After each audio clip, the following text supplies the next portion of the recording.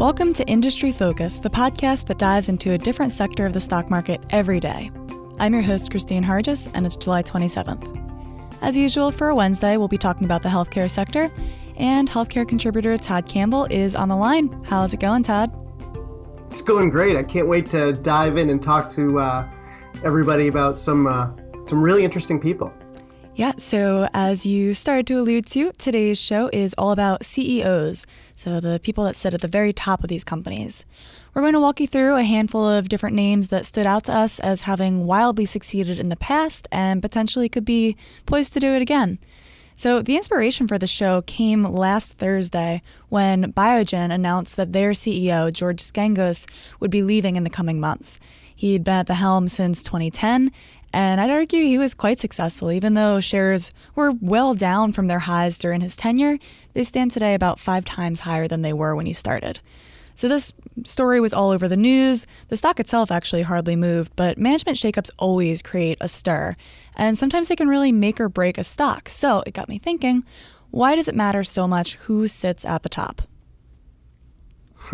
Yeah, and I think that from an investing perspective, a lot of the leaders that are probably known to most people aren't necessarily healthcare leaders. They're leaders in other, like consumer electronics, right? Everybody knows who Steve Jobs is. Everybody knows who Bill Gates is. But maybe they don't know so much who some of the most successful people are in the healthcare space. And that's why I'm excited to talk about a couple different people today. But I think that, everyone should remember what matters. Or who cares who's at the top? I mean, a lot of times when we're looking at individual stocks, we're making our decisions based on the numbers. We're not really thinking about the people who are behind those numbers. And we have to remember that if you have somebody with a proven track record, with the experience, the been there, done that kind of background, it can go a long way to ensuring the success in the future. Absolutely. And so with that in mind, we put together a list for you guys, our listeners today, of some CEOs that we think could be about to, as you put it to me, Todd, catch lightning in a bottle yet again. Meaning these are guys that have been very successful already, and we think that they could be poised to make the same kind of humongous impact in their industries again. So right. Yeah, we've got leaders at companies who've been around for decades, and they're doing a wonderful job. But what I was most interested in talking about today were leaders who not only succeeded in commercializing products, getting them through the FDA approval process, et cetera, onto market, but then succeeded in selling those companies for a big profit after they accomplished that feat. So you've got a few different managers that we're going to talk about, or leaders we're going to talk about today. The first one I want to talk about is a guy named Lonnie Moulder, and he runs a company called Tesaro Inc. now. And that's probably a name that most listeners are not going to be familiar with.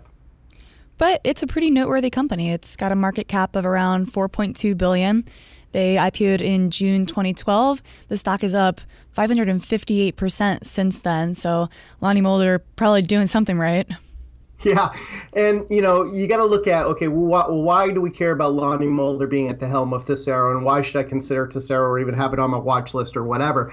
Lonnie Moulder is the former CEO of a company called MGI Pharma. And MGI Pharma successfully won approval of a chemotherapy-induced nausea and vomiting drug called Aloxi.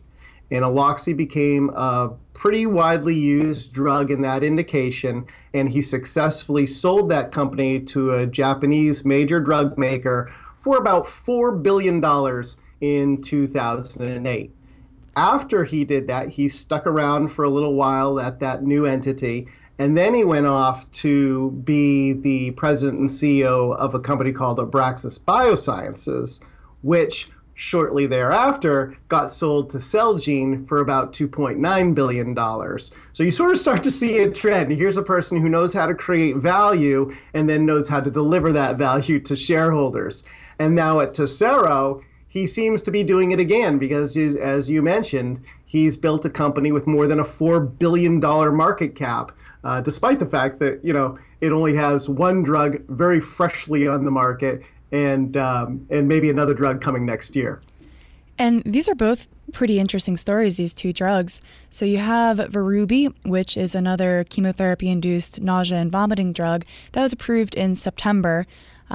If you recall, with his experience with Aloxi, which is the drug that was sold for about $4 billion in 2008, that was also in the same indication. So to me, that indicates that there's a pretty good chance of success. And they're actually teamed up with OPKO on that drug, which we're going to talk about OPKO some more later in the show. But before we do, the other... Yeah, absolutely. And, Varubi, sales are a trickle right now. But I'm going to give Mulder a little bit of benefit of the doubt. He knows this market very well. We'll see how this plays out over the course of the next few quarters. But if Varubi isn't even the one that gets me most excited about Tesaro. Totally agree. Yep. Yeah.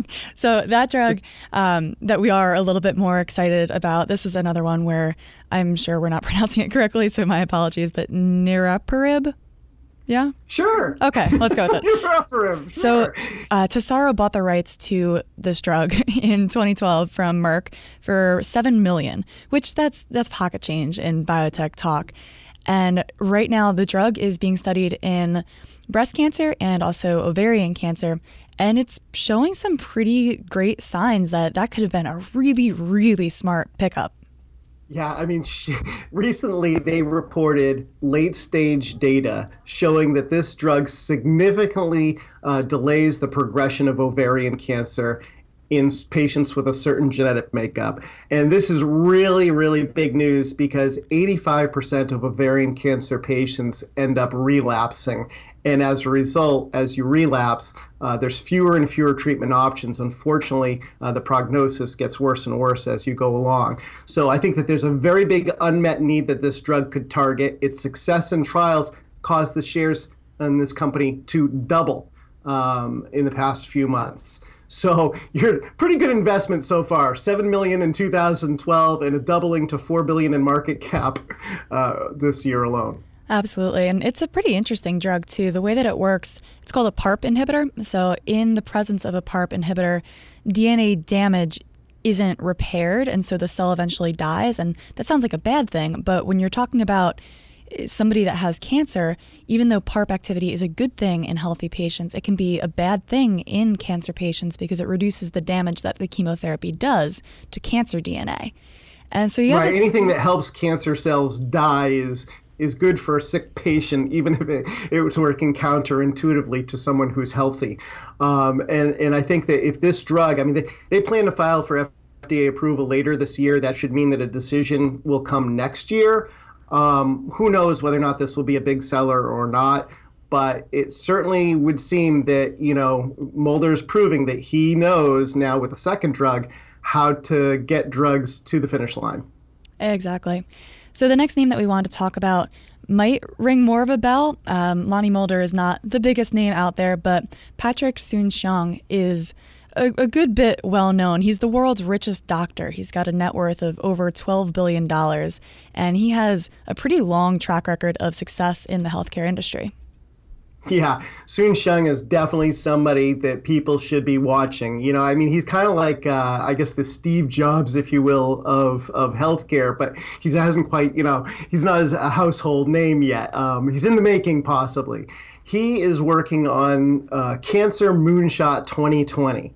He's leveraging his decade plus of experience in running two multi-billion-dollar companies and then selling them for big bucks. He's leveraging that experience and that network of people to form a collaboration of industry leaders that hope to make a really, really major impact on treatment in cancer over the next few years. This Moonshot 2020 collaboration was just announced in January, and I'm pretty sure we've actually talked about it on this show before, but essentially what it is a collaboration between some of the leading cancer companies to try to accelerate research, particularly in combination immunotherapy areas, which that by all means seems like how immunotherapies should work, is in collaboration with one another. Right. Listeners can go back to January if they want to find out more about the Moonshot 2020 that Christine and I chatted about on that episode. One of the companies that's participating in this Moonshot 2020 is Soon-Shiong's own company, and that company is NantKwest. symbol NK. It's an under-the-radar company. Not many people are paying attention to it right now, and that's because it hasn't begun to enroll a lot of human trials yet. So it's a very early stage company. But just because of that, I wouldn't ignore this company. I think it's definitely one to watch because Soon-Shiong has said that he plans to have 6 human clinical trials underway before the end of this year. Yeah, I think this is a great example of a company where management really makes all the difference. If I were to look at this company and it didn't have this amazing CEO sitting up at the top, I'm not sure if I would really think about it more than a few minutes or so. I mean, they're down about 80% since their IPO in July 2015. They're really early stage. They're working on something that's similar to CAR T, potentially safer. We're not really sure. Their most advanced drug is in phase 2. But with Patrick Soon-Shiong at the helm, this is the guy that we mentioned Abraxis earlier. That was his company, which was sold to Celgene for $3 billion. And this is the company that makes Abraxane, which is a huge drug for Celgene. Celgene reported about $2.25 million in revenue just from Abraxane in Q1, just for some context on what a great acquisition that was for them. The other company that Soon-Shiong has created and then sold is called American Pharma Partners, and they market generic injectables to hospitals. This one was sold back in 2008 for $5.6 billion.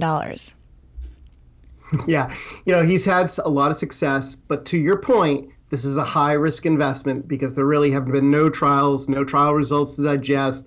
We're not anywhere near commercialization. So this is one to watch. The third one on our list today is Philip Frost. This is the guy that is the CEO of OPKO Health. He founded it in 2007. The ticker is OPK, and they've got a market cap of around $5.4 billion. Philip Frost is definitely a sum is greater than the parts kind of manager. I mean, he has made billions of dollars over a lifetime career, 40, 50 years, by cobbling together different companies and then turning that sum into big enough piece where he could then sell it to another company. And the company that made him probably most well known to investors was IVAX, which he sold to Teva Pharmaceuticals for about $7 billion back in 2006. So he does have a penchant for going out and being very highly acquisitive. He's shown that he knows how to navigate the marketplace and to make money for investors. And hopefully he'll be able to do that again with OPKO Health, which is a very intriguing company on its own already. They have taken a bunch of really interesting acquisitions already.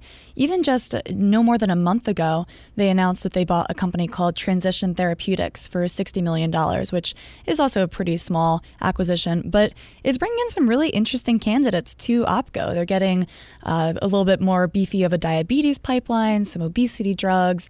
I think there's even a mid-stage Alzheimer candidate in there. And this has been called a classic Phil Frost deal by somebody that works with him, because this is what he does. He buys up these companies and he makes them better than they were. He makes them profitable. Yeah, and you look at probably the biggest deal he's made for OPKO so far is last year's purchase of BioReference Labs, which is a specialty lab company. It immediately gives OPKO Health $1 billion roughly in sales that it can leverage. It puts the company on a path to turn profitable for the first time next year. And that, of course, gives it a lot more financial flexibility to be able to go out and do a lot of the deals like you just mentioned. In the past, he's also orchestrated deals that have landed a fairly nice pile of late-stage pipeline and now turning commercial drugs. He licensed Verubi to Tesaro, which we just mentioned. So that's one drug that's in his pipeline. They just won approval for a vitamin D pro-hormone, which is being sold under the name of Rayaldi, which, Frost seems to think has a lot of potential to be a big seller. $12 billion and it's also potential. got a human growth hormone drug in development with late-stage data coming soon, and that drug is licensed to Pfizer. Yeah, as you mentioned, this is a company that is expected to be profitable next year. So they really appear to me to be on the cusp. They're supposedly going to have 3 FDA-approved drugs on the market by the end of 2017. and we'll see what their future holds. Yeah, it's really interesting too. I mean, you can't really look at it this way, but Frost has been around a long time, and I think he's about 80 years old. So, I look at him and I say, okay, well, what's his goal with OPKO? I mean, if he's got a history and a track record of doing M&A, is it possible that he wants to turn OPKO into something big relatively quickly and then be able to turn around and sell that? I don't know. We'll have to keep an eye on it, see how these drugs roll out, see whether or not they hit the profitability targets that are being set for them next year. But this is a very intriguing company that investors ought to know about. And a very intriguing person, too, that investors ought to know about. One last company and person that we wanted to talk about today. His name is Alan Auerbach, and this is the CEO of Puma Bio. Yeah, Puma Bio is a very, very interesting company. It's been a roller coaster ride for a long time. Puma Bio investors, shares took off back in 2014 on positive data for a drug for breast cancer that they were working on called neratinib. However, concerns over safety that emerged because of some grade 3 and 4 cases of diarrhea kind of weighed down shares, and as a result, they've retrenched a lot. However, investors may not want to be giving up on Puma at this point because Auerbach successfully is the person who's successfully behind the development of the top-selling prostate cancer drug Zytiga, which now generates out about $2.4 billion in annualized revenue for Johnson & Johnson. Johnson & Johnson bought Cougar back in 2009 for about $1 billion.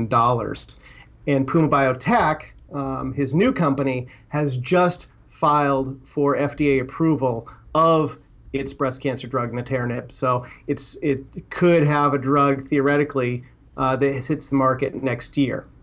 Despite some of these issues that you mentioned with patients suffering from diarrhea, which does, of course, mean that compliance could be an issue, they are looking at using another drug alongside of it to try to minimize some of that, and it's worked to some efficacy so far. This is a drug that's a tyrosine kinase inhibitor, so in theory, it should stop a process called signal transduction in order to halt the spread of breast cancer. And as you likely know, breast cancer is extremely prevalent, so this is a market that could really, really use some new treatments available. There are about 1.6... Yeah, right, Christine, 1.6 million new cases of breast cancer every year. I mean, it's a major health issue, and obviously anything that can be done to delay the progression of breast cancer is important.